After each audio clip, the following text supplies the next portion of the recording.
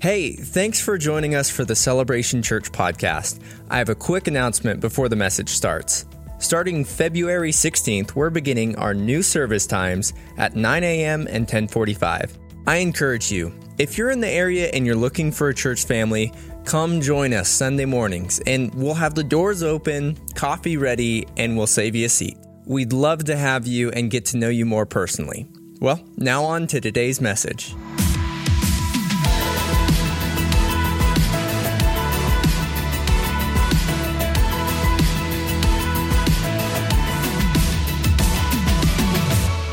Well, good morning, everybody. How are you doing? Very nice. Are you guys excited to be up an extra half an hour early, all you late risers? Sunday late risers, you made it. You made it. We just moved it around a little bit, just seeing what happens. And it's funny because we all get up, most of us, and get up earlier than this during the week. But for some reason, Sunday, it just feels so late. it feels hard. But I'm just excited to be with you today, and excited about this series that we're in on relationships called Love Handles. Anybody have love handles you want to share? Got some love handles going on. This whole series is about what I believe is probably the most important thing we can talk about as a church, other than the gospel. Like, obviously the gospel is the most important thing we can talk about, but second to that would be this: that our greatest pains come from our relationships. And really, in our culture, our relationship to relationships is one of our biggest problems that we have, and it's the cause of so much struggle in our world. And just in doing pastoral counseling with people, sitting down with people, it's this stuff that people are hurting for. It's relationships. And so today, I promise I'm going to bring what I believe the scripture says about relationships, and I promise I'm not going to hold back. I just need you to be okay with it. All right, we're gonna have some fun, but before it gets serious, I'm gonna tell a joke. No, I'm not gonna tell a joke, but I was thinking about. So I went for Valentine's Day. Anybody else go on Valentine's did anybody have a Valentine date? So we got a Valentine lunch. My wife and I went and got lunch on Valentine's Day, and it was awesome. We went to Brick 29 for lunch. Woo, woo, come on. I had a seafood macaroni and cheese that I'm still dreaming about. As crazy as that sounds, it was amazing. And we had a gift card there, so I was a big spender. I spent the gift card to Brick 29. You know, it was either that or McDonald's. If I was using my own money, McDonald's. But we had a good time. Me and my bae, we went to Brick 29 together. It was lit. It was on fleek. It was fire. It was bomb.com. You know what's so funny is slang. Slang is hilarious because slang changes all the time. And I think what makes slang change is like the moment your parents start using the words. The moment your parents start using your words, you're like, I'm changing everything I say, you know. Like it was like what was on fleek now is super cringe and that, you know, and so it was like tea, but by tea I don't mean like a drink. I mean that it was gossip, and it was salty, and by salty I mean it was shady, and by shady I mean it was nasty, and by nasty I mean it was Gucci, and by Gucci I mean it was snatch, and by snatch I mean it was ratchet. So yeet, right? Like that's... It's hilarious. Like listening to my kids talk, I need a dictionary just to listen to my own children talk, because they don't even know English words anymore. They have this crazy things they say. But real quick, I want to do like a little survey. So if you're maybe like 20 years and younger and you know what I'm saying, what it means, I just want you to kind of shout out the definition, because I'm going to tell you stuff that older people say, and you're going to see if you know it today. Are you ready? So anybody that's younger, put it out there if you know what it is. First one is this: don't have a cow. Don't freak out. There we go. Yeah, okay, I won't judge your age. I mean, you're probably younger than 20. You're beautiful. There we go. All right, here we go. What do you mean, like, yoink? What's that mean? What? You take something. Come on, you took something. That's what it means. Yoink. Gag me with a spoon. It's disgusting. What does know your onions mean? It means like know your facts, know your stuff, right? What does it mean to go postal? Yes. It's the cat's pajamas. That means it was fantastic. It was great. What does it mean if the bank is closed? It means it. Yeah, it means the same thing as like the candy shop is closed. It's a nice way of saying no, thank you. No, thank you. The bank is closed. There's this other thing that young people say they'll call people a wifey, my wifey. Anybody ever heard that? So-and-so is my wifey. It's really interesting because what they mean is that she's not their wife. That's what they mean, which is just to me doesn't even make sense. And today, what I want to talk about is this idea of marriage, because really, in our culture, it's incredible the viewpoints we have on marriage. And my goal today is to convince you that marriage is probably the best choice for your relationship if you're going to go long term. That really is the biggest goal I have today. Here's what it says in Acts chapter 20, verse 27. He says, "For I did not shrink back from declaring you the whole counsel of God." That's why as a church we go through different seasons of talking about different things, different themes. Because if I was to just preach whatever I wanted every Sunday, you would have the same type of preaching every single Sunday. But my goal is not to just do what I enjoy. My goal is to get you well-rounded in what the Word of God says about different things. And today, I just really want to talk about what the Word of God says about marriage. Somebody's like, wah, wah, wah, wah. Here's the deal. What we don't say, we don't do. What we don't explain, we don't do. What I mean is this, like what one generation doesn't say to another generation, that generation doesn't do. So for instance, what that could look like is praying for your food. So your parents probably prayed for their food growing up, but if they don't explain to you why you pray for your food, then you're probably going to stop praying for your food. So, and just to clarify, why we bless our food before we pray, like my kids will pray and they'll say something like this, like, Dear Jesus, bless this food and make it a nourishment to our bellies. We don't really need to pray that the food would be a nourishment to our bellies. We know it's going to be. Unless you're eating at McDonald's, and then probably not. Like, you can pray all you want to, not going to change a thing. What we're doing is we're actually blessing it, or we're giving thanks when we pray before we eat. So what we're actually doing, like we're saying something more like this, like, Lord, we acknowledge that everything comes from you, and so we are thanking you for what you have given us. That's what we mean when we say pray for your food. So it's not that you're praying some sort of mystical prayer that makes your food more healthy. It's that you're thanking the Lord because all things come from him. Right? And so today I want to talk about this idea of marriage, because if we don't explain what marriage is and we just assume people understand, then we don't get people in committed relationships. All right. I could preach about candy canes too if you want. Like, we can do that. But we're going to talk about marriage instead. Really, I want to see your perspective change. I want you to have a shift in your mind. And I know that today I will probably offend someone, or you'll probably feel like I'm stepping on your toes. Understand that I'm okay with that. But also understand that I'm not trying to hurt your feelings. What I am trying to do is say this, like, you came to church today because you were hoping that I would preach the word of God to you. So just be okay with that, all right? Be okay with that.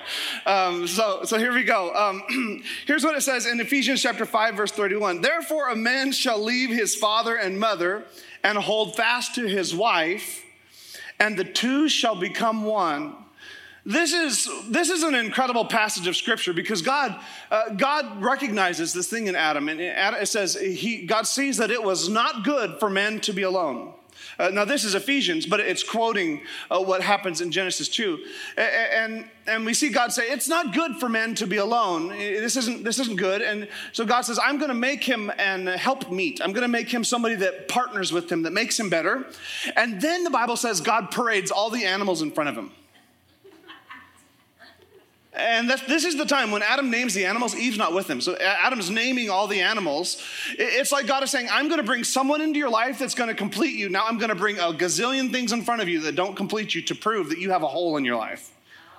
So Adam looks at all these animals, and at the end it says he's sad because he doesn't have a partner.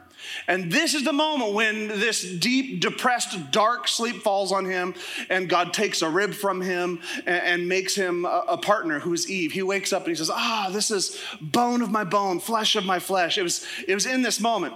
The idea is that God has a plan for our relationships, and that plan looks like marriage. And we see this all throughout Scripture, that God provides a thing called marriage. In America, in the 1960s, 70% of people 18 years old and older were married. Today, Idaho, being the second highest percentage of marriage in the entire country, is sitting at 54%.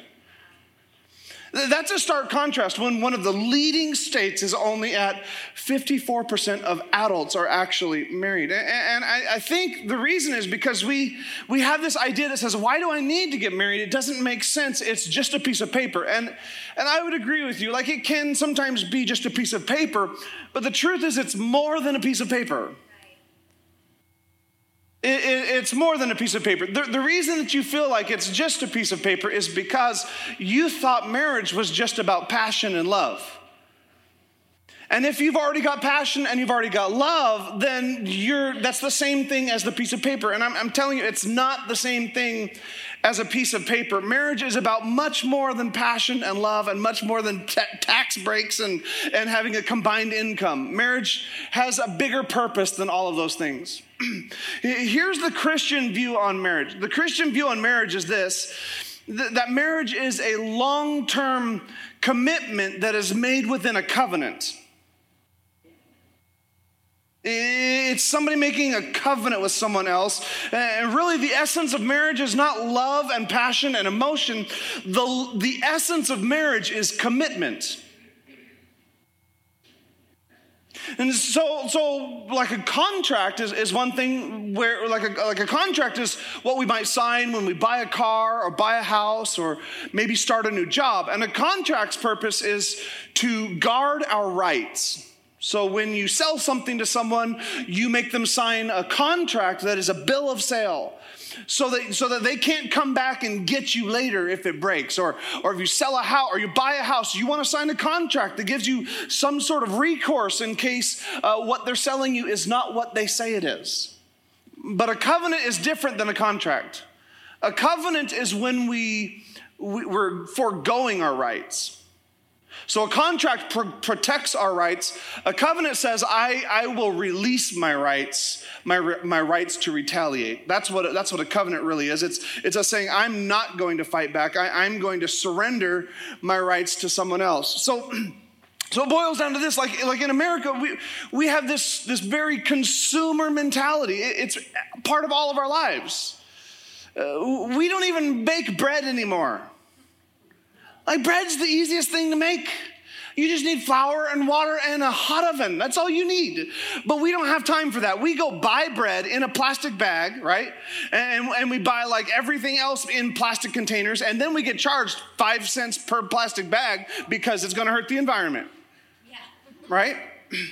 But we have this whole mentality. Everything we do is to buy something else. So we work our jobs not to build wealth for our families. What we do is we work our jobs so that we can buy stuff for our families. This is how we work. And this same attitude is what shows up in the way we have our relationships. We have a consumer view of relationships where basically, like in a grocery store, you would be loyal to a grocery store to the extent that they help you. So I'm a loyal fan of Albertsons. Like, I'll go to Albertsons all day long. Like, it's a good store, good local company, good stuff. They've invested in the community. But if their price of milk is too high, I'm out. I'm going to Ridley's, right? I'm going to go to Ridley's because my relationship with Albertsons is purely based on if they provide me a product that I like at a price that I agree to. The moment that changes, I'm out. And because we have this mentality as Americans, we view our relationships the exact same way. Like I'll be in this relationship to the degree that it benefits me. The moment it doesn't benefit me, I'm out looking for something else.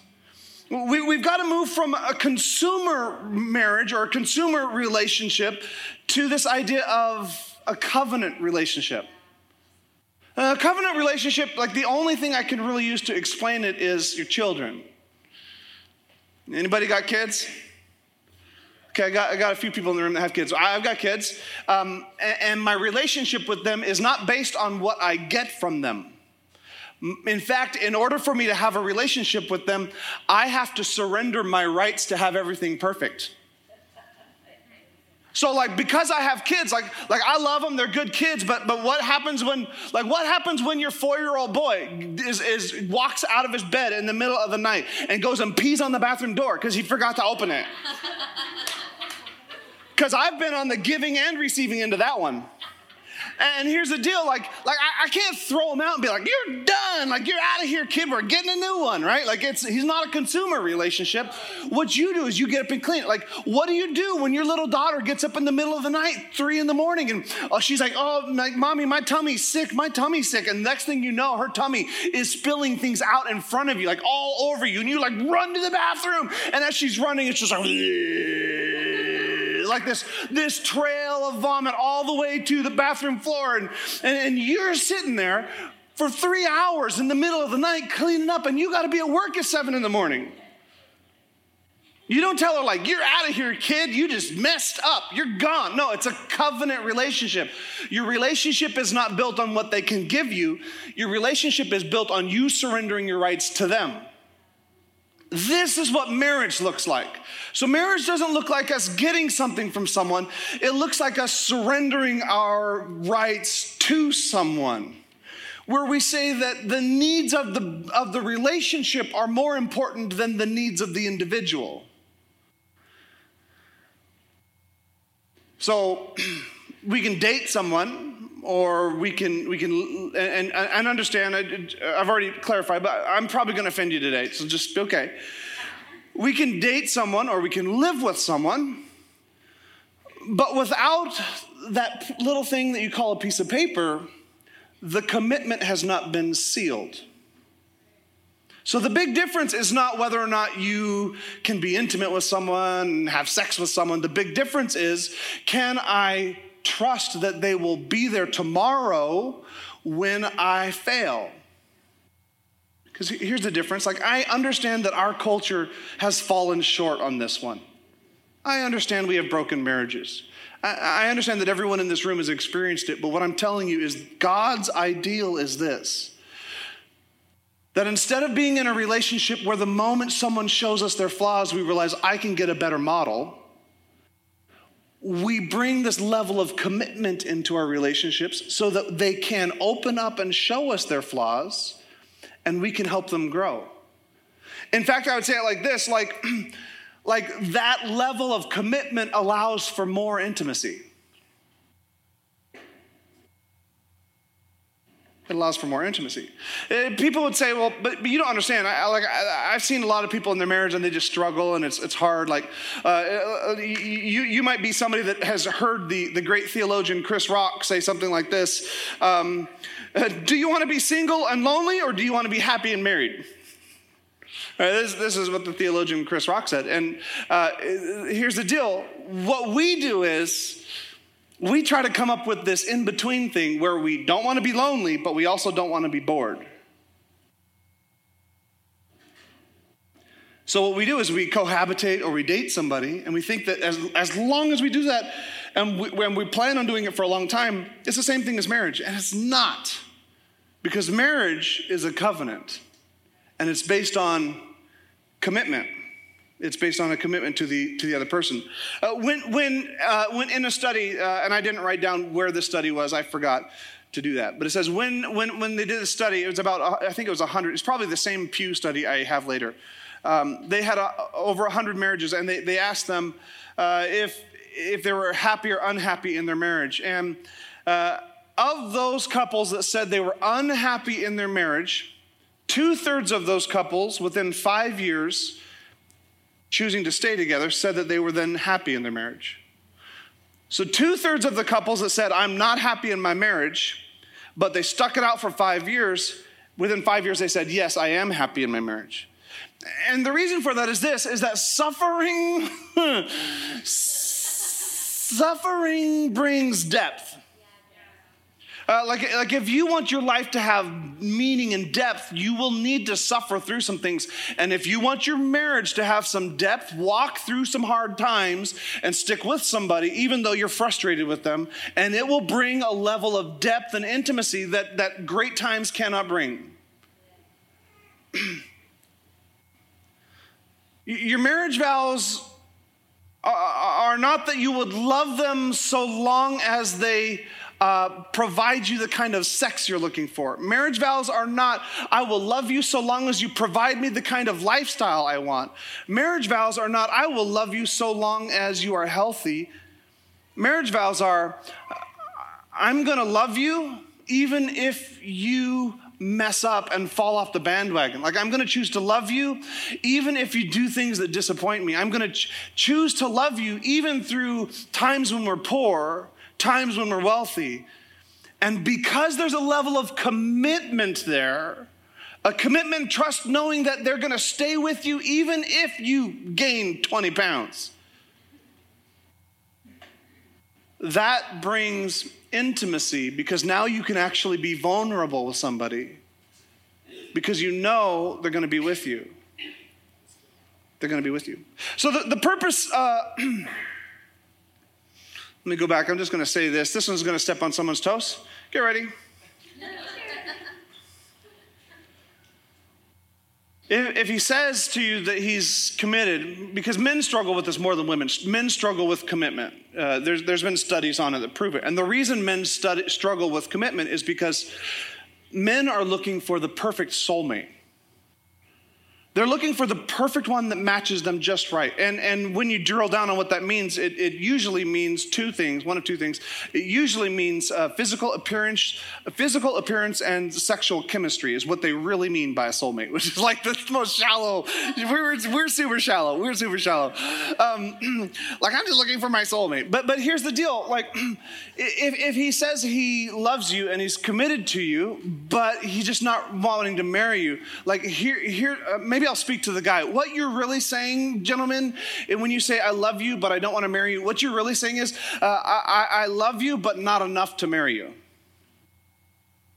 I'm committed to you, but not enough to commit to you. What you're really saying is like, I love you, but not enough to lose my independence. I love you, but not enough to bind myself to you. I love you, but not enough to surrender my rights to you.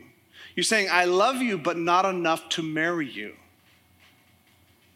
I told you I was going to step on toes. Sorry. But if we don't talk about it in the church, who does talk about it? The purpose of your marriage is not for sexual gratification. It's not passion. It's not emotion. That's not the purpose of your marriage. According to the Christian ethic, the purpose of marriage is a deep character change that happens when two best friends come together. Like, that's the purpose of a marriage is we could say it like this. The purpose of marriage is holiness that develops in our life when we are connected to someone else who is also imperfect. Like two gems together in one of those tumblers. They're being polished and they're growing. Independent, they're sharp and bumpy, but together they get polished by bumping into each other into beautiful pieces of art. I know that's happened in my marriage. Like at the beginning of my marriage, like I thought like I was going to be the man. I was going to make all the decisions. And she'd say like, where do you want to go eat? I'd be like, we're going to go eat at Dickie's, right? That's the best place to go eat, Dickie's. And she'd say like, where do you want to go eat? And I'd be like, we're going to go watch the next X-Men movie. It's going to be amazing. What kind of music you want to listen to? Like we're listening to 80s music. Like it's coming back. That's what we're doing. We're listening to 80s and early 90s all day long. And then one day she's like, you make all the decisions. And I was like, okay. And never make a decision again. Don't you realize she was trailing you along the whole time? She was like, why don't you make this decision? You make this decision, you make this decision, you make this decision. You make all the decisions, now I get to make all the decisions. That's genius is what that is. She's nobody's fool. Don't be confused. She knows what she's doing. This is like my wife and I, like every single Sunday after church, our conversation looks something like this, like, hey, where would you like to go eat? My answer is Dickies. You guys know. You guys know the will of the Lord. And I was like, we're going to Dickies. She'd be like, I'll go anywhere but Dickies. And I'm like, well, where do you want to go? She wants to go to one of these places that sell quinoa. Like that. What in the world why would you eat quinoa when you could have brisket on bread? I know. The word of the Lord is strong today, brethren. And we'll be there eating quinoa and like fruit and stuff. And I'm getting frustrated. I'm like, oh my goodness, this is ridiculous. I go, where's my sunglasses? She's like, oh, they're in my purse. Like everything I own is secretly like it appears in her purse. If I lose something, like it's going to be in her purse. Like where'd my baseball bat go? It's in her purse. So I'll be somewhere eating quinoa. Like where's my wallet? She's like, oh, it's right here in my purse. Like, oh my goodness. Like, where's my cell phone? It's right here in my. Finally, I get like frustrated. I'm like, this is ridiculous. I'm going to Dickies and I'm going to have some good food. Get ready to leave. She's like, have fun. I got your keys. She's smarter than you, right? Like she's smarter. This is what marriage does. Marriage gets two people together that are both perfectly. And if I didn't have the commitment level. Instead, it would stay on a different level. It would stay on what I might call a more shallow and physical level. So there's plenty of studies that show that it is this idea that we're looking for a perfect mate. We're looking for someone that perfectly completes us. And that's why we don't commit. Because there's somebody out there that completes me. No, there's nobody out there that completes you. There's no perfect mate. Like, I don't care who you date, who you marry, whatever. They're going to be a problem. So last service, I said this, and my wife's on the front row. She's like, amen, brother, preach it. I was like, simmer down, girl. Don't tell everybody our business. It doesn't matter who you marry. They're going to have struggles. They're going to have problems, and you're going to have to deal with it. You're going to have to work through it. So if what's holding you back is you're like, I don't know if they're the right one. No one is the right one. No one is the right person. The truth is that we are all flawed people. This is what Christians believe. We believe that we are all sinful people. That we all at our core, at our root, we are all selfish people that don't get it right all the time. This is why we can have grace for each other, because we know we're not right. Because inside of you may be single and you think, nah, I'm perfect, I'm good. Cool, you be perfect and good, but I guarantee you, deep down inside you somewhere, there's somebody that's fearful, that's ridden with anxiety, or maybe someone that's proud and they're super selfish, or maybe inside of you there's somebody that's very all about perfection and you're very critical, or maybe you're impatient and because of that you become super irritable all the time, or maybe you're super timid and that reveals itself as this passive aggression every time you have a conversation, or maybe you're cowardly and you twist the truth all the time, but you will never know those things about you until God puts another gem in your world that bounces against you and says, hey, you got an issue. We need to work through it to get better. Yeah, that's good. All right. I'm trying. The truth is we all have flaws, but for many of us, it just hasn't sunk in yet.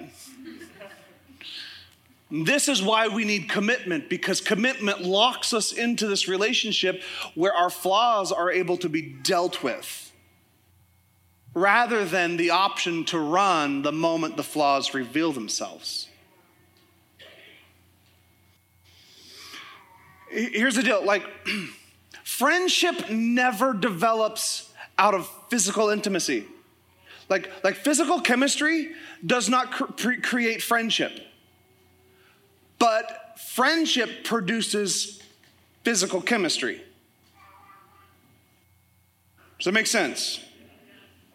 Because I remember, like, when I was in high school, I remember walking into school one day. This is probably 8th grade, junior high, 8th grade, walking in and seeing this fine girl in the lunchroom. I was like, oh, yes. You fine. We used to say fly. She'd fly. Walk across the room like, oh, yes. Get over to her. I'm like, hey, my name is Roger. What's your name? She's like, no hablo inglés. She was an exchange student. You know what I mean? Like like there was a lot of chemistry. I was like, yes, the Lord is good. No chemistry because there's never going to be a relationship because no hablo inglés. What I'm saying is, like, there's got to be more to your relationship than this idea that, as long as I'm physical and as long as I'm doing all the things that I think are married, then that's married. It's not. Commitment is the difference. Locking in is the difference. Here's, we always want to have like a Proverbs 31 wife, but you got to understand, the author of Proverbs didn't just talk about a Proverbs 31 wife who was this virtuous woman that had it all together. Like, Proverbs is very real. Like, there's also the Proverbs 21 wife. It says, better to live on a corner of a roof than to share a house with a quarrelsome wife. 10 verses later, it says, better to live in the desert than with a quarrelsome and nagging wife. Like, someone was having a bad day when they wrote that down. And if they weren't, they were about to. Here's what it says in chapter 27. It says, a quarrelsome wife is like a dripping of a leaky roof in a rainstorm. Why would the writer of Proverbs say that? Is it because he's sexist and he's mean? No, it's because he understands something. We all have struggles. And whoever you marry is eventually going to, like men, whoever you marry, eventually she's going to seem like a dripping roof. And that's normal. And that's good because it will affect you. It will change what's going on inside your world. You will learn to be a better person because that's who she needs when she's like that. It grows us. It makes us holy. It develops our lives. Here's what Stanley Hauerwas from Duke University says. The assumption is that someone is out there that is just right for us to marry, and we look closely enough, and if we look closely enough, we will find that just right person. This assumption overlooks a very critical aspect to marriage. It fails to appreciate the fact that you always marry the wrong person. We never know who we marry. We just think we do. Or even if we first marry the right person, just give it a little while and he or she will change, for marriage is this big, enormous thing, and it makes the person different once they have entered it. One of the primary challenges of marriage is learning to love and care for the stranger that you often find yourself married to. There's no perfect person out there. There's only a perfect God. This is what Paul says in Ephesians chapter 5. He says this mystery, he's speaking of marriage between a man and woman. He says, this mystery is profound. And I am saying that it refers to Christ and the church. He's talking about the mystery of marriage. And then he says, the mystery of marriage has to do with the church. However, let each one of you love his wife as himself, and let his wife see that she respects her husband.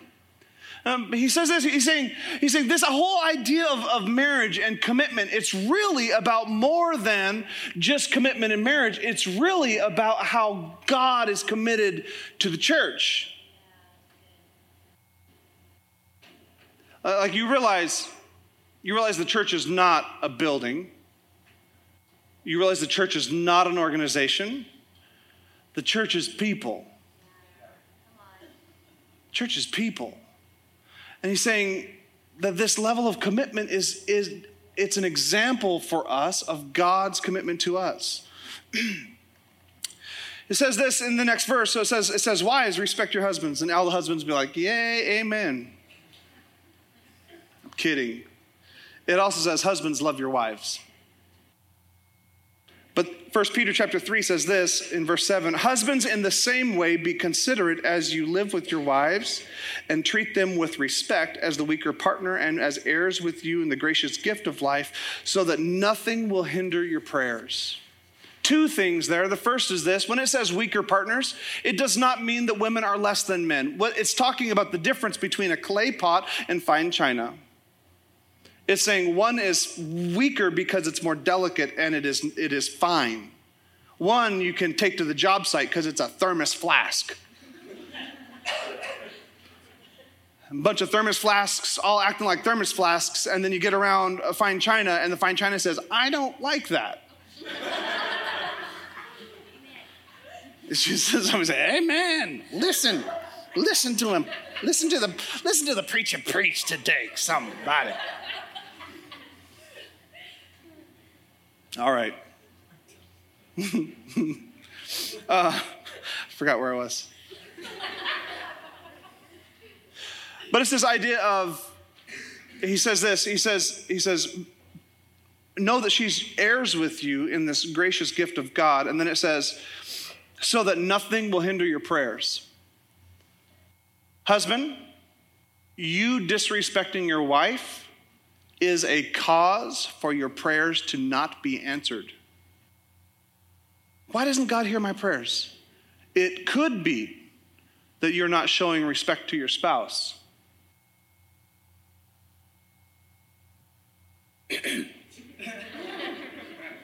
So what does it mean? Respect. It means you show honor. You assign honor to someone. Like this is the idea that we show honor. We give honor where honor is due. And we treat men, we treat women with honor. We treat them with dignity. And this is important, especially in a culture where really women are not treated with dignity. Back to the Super Bowl. This is the biggest event where there is human trafficking in the world. Single event. Largest human trafficking event is the Super Bowl. And for the halftime show, we have women with no clothes on. What kind of message are we sending to people? No, but it's okay. No, it's not okay.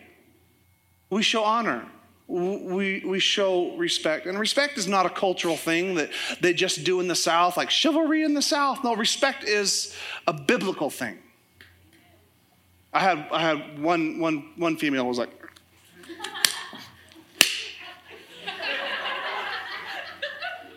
because here's the deal.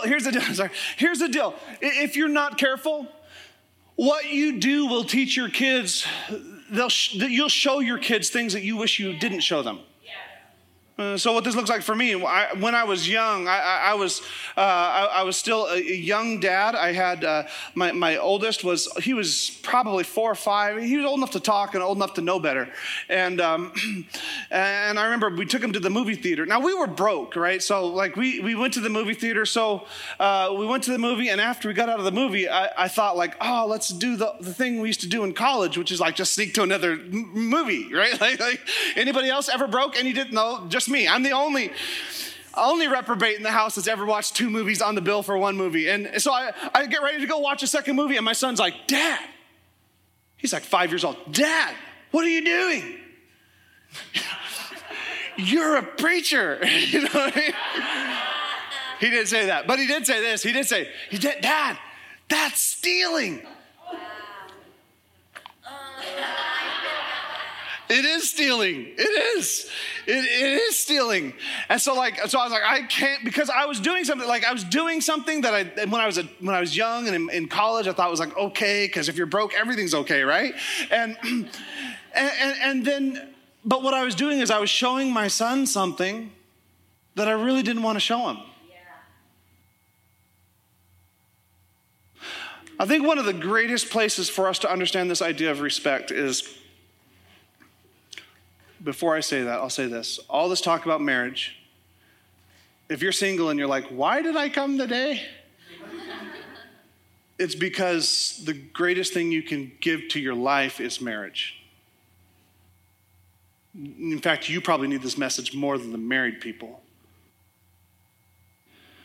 But the greatest way we show respect, let me rephrase that, probably the greatest way we don't show respect in our culture is pornography.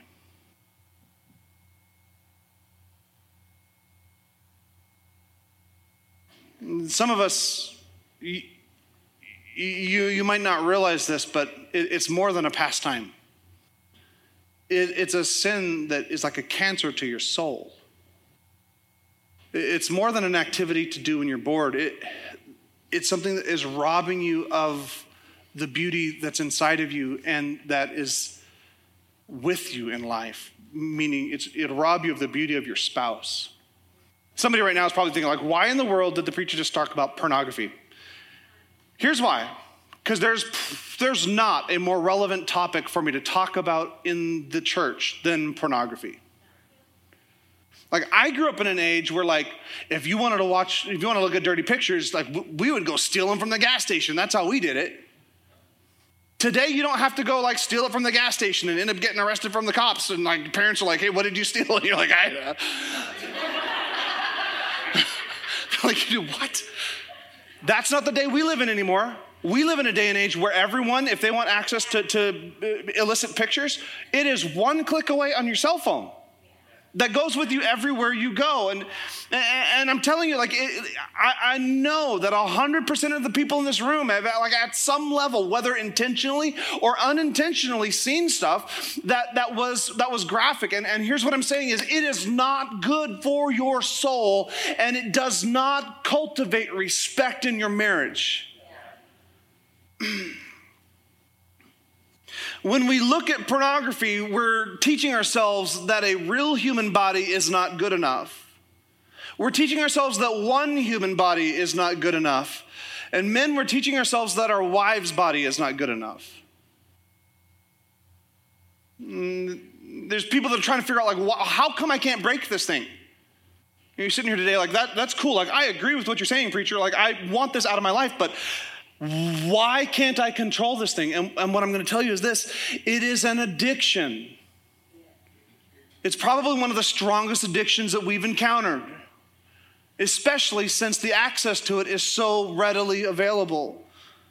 There's this myth that says, no, like, pornography doesn't hurt anybody. There's nobody getting sick. Like, nobody's getting messed up from it. And here's what I want to tell you. Like, in World War II, they thought they were helping the soldiers by taking dump truck loads of cigarettes and backing them into the military camps and dumping dump truck loads of cigarettes out so that all the World War II vets were just puffing like smokestacks. And guess what? Just a few years later, we started calling them cancer sticks. The studies are coming out now about what the effect that this does have on your body. It has a physical effect on your body. It is literally rewiring the human brain. In a TED Talk by Philip Zimbardo, it's a TED Talk called The Demise of Guys, Why Our Boys Are Failing. So talking about why our generation of boys are not doing well. He says this, he says, there are men now who cannot distinguish the difference between making love and pornography. They don't understand that there's a difference because marriage is just a piece of paper. Boys, according to his study, boys today are watching 15 videos a week, and I would say that number is false. I'd say that's sandbagged incredibly. I would say it's probably closer to 15 a day. It's a $15 billion industry. And for the most part, operating off of the back of slaves. For every 400 videos that are made in Hollywood, there are 11,000 pornos. So what's all wrong with that, preacher? What I'm saying is it's creating something in our culture called a social intensity syndrome. It's an epidemic with our kids. It's the reason our kids can't stay focused. It's the reason why our kids are just seem scattered all the time, because they have a thing called an addiction to arousal. This is why we get all sidetracked. It's called an arousal addiction. It's this idea that the only thing that will satisfy that desire is arousal. It's not the same thing as an addiction to cigarettes. It's not the same thing as an addiction to cocaine. Like, if you're hooked on heroin, you get some heroin, and guess what? Your fix is satisfied. When you have an arousal addiction, when you get your fix, it only satisfies you to the degree that it is different from what you previously experienced. So the addiction isn't to pornography itself, it's to the sense of being aroused, which is constantly numbed by viewing things. This is the reason why video games today are like these open-ended worlds. Because our young people are addicted to arousal. They don't want to play the same game over again and complete the game. They want an infinite world with infinite possibilities because the addiction is to the arousal, not to the actual thing. And it changes the way we think. And we wonder how we're supposed to have a healthy relationship with a real human being when we're addicted to things that are crazy and outside of the realm of possibility. Okay.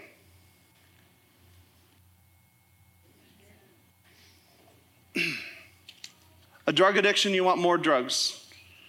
An arousal addiction, you want something different. I want you to know this, that if you're single today, all your needs can be met by your spouse. All your desires can be met by your spouse. And I'm saying that the way to get there is to start right now by conquering it. How do I conquer it, preacher? Maybe somebody's married. He's like, how do I conquer it? I've been struggling with it since I was 13. I'm not going to explain the whole cycle, but I will explain this part of the cycle. In a sexual addiction, there is a thing called a ritual. And so what happens is somebody that has a sexual addiction will always do a ritual before they go there. So for like some sort of child predator that may be driving around for days on end, not really knowing why they're driving around, but they're driving around, there's a ritual. But for someone that's got an issue with something like pornography, what's going on, there's going to be a ritual. And if you stop long enough and think about it on your own time, I don't want anybody to be like, hey, this is mine. But there's going to be a ritual. And that ritual might be closing certain blinds in the house. That ritual might be checking the door. That ritual might be taking out the phone. The ritual might be, it might be whatever. But if you pause and think, there's something that you do every single time before you do it. And once that arousal has started, you're not going to be able to stop what's going on. But if you can address the ritual, so the moment you catch yourself closing blinds, you go and open every blind instead. So the moment you start to lock yourself in a door, you go get in your car and you go downtown. You bust it at the ritual. All right. I'm trying to help somebody. So here's, the band can come, because this is a great altar call moment. Hey, next week's going to be good. I'm going to have my wife up here, and she's super fun and hot. Listen, here's the secret to marriage, guys. The secret to marriage is this. It's loving your spouse during seasons when you're not getting very much love back. That's the secret. It's choosing to love them even when you don't feel like they're prioritizing you. It won't take long for you to understand this. Someday he's going to get sick. The secret to marriage is saying, I'm going to love him. And I want to tell somebody, if you sitting here and you're hearing me say, like, you're not good enough because you've had a divorce, absolutely not. Probably most of the people in the room have experienced that. What I'm saying is this, like, God's desire for us is better. I'm saying God's desire is better. God's plan is better. And so from this day forward, we can change. And the secret is saying, I'm going to love this person. I'm going to be faithful and committed to this person. When she goes in a dark hole and is depressed, I'm going to choose. I'm going to just love her. When she doesn't have any emotional margin to give back to me, I'm still going to love her. When he gets so overcome with struggles at work and he seems like he's in a different planet every day and he comes home frustrated, I'm still going to love him. Even though he's like emotionally, I'm just going to love him, because you know what? Our right now is not the goal. The goal is that we're going to spend a lifetime together. And as we spend a lifetime together, God is going to shape us and mold us. And the things inside of me that need to change, she's going to be the one to help me change those things. And he's going to be the one to be able to see the things inside of me and pull out the potential and change the things inside of me. So would you stand with me all across the room?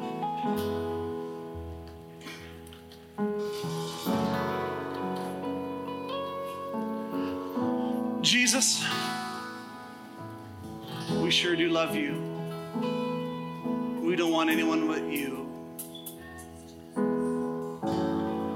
Lord, I pray that today, speaking to the marriages, that you would mend our marriages.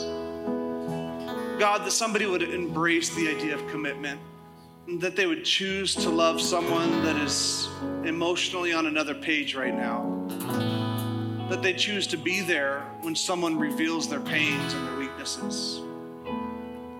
Lord, that we would choose not to run when things get scary, because we know you have a plan for us. God, I pray for the single people in this room right now. Lord, that you would transform our hearts, that we would desire to experience your love through a thing called commitment. Lord, that our lives would be transformed by surrendering them to you. Because we're not looking for another, we're looking for you. Thank you, Jesus. Keep your heads bowed, every eyes closed. Listen, I know this was a very different message. But if you're in the room today and you're like, you know what I need? That commitment piece for me. I just need a commitment with Jesus. I need a commitment with Jesus. In fact, I just need to surrender my life to him. If that's you, nobody else is looking around. Their heads are all down. Would you put your hand up so I can see it? Just put your hand up. There we go. I see that. I see that all across the room. Come on. It's good. Here's what we're going to do. We're going to repent. And we're going to believe. So repent means we're going to turn away from the way we think or behave. And then we're going to believe that Jesus Christ paid the price for everything that holds us back from God. Right now, Jesus, forgive me. God, I repent. I don't want to think the way I used to think, and I don't want to do those things that I've been doing that I know don't please you. So right now, Lord, I'm turning away from those things. I'm rejecting those things. And God, I'm asking that you'd be the Lord of my life. I'm putting all my hope and all my trust in the finished work of Jesus. I believe that Jesus Christ paid the price for everything that holds me back from God. So right now, I trust that Jesus is my answer. Jesus, be the Lord of my life. Be my God. Listen, folks, they just made the best decision of their lives. Like, there's no better decision you could make than a decision that says, Jesus is the Lord of my life. Let's give them a hand. Good job. Good job.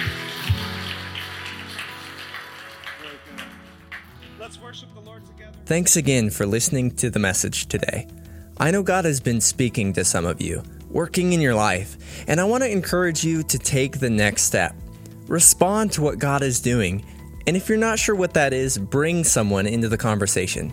We would love to help you with your next steps. You can email us, reach out to us on social media, or better yet, just come meet us on a Sunday morning. If you want to find out more, go to our website, thecelebration.church. On that note, let's continue to love God, love people, and change the world.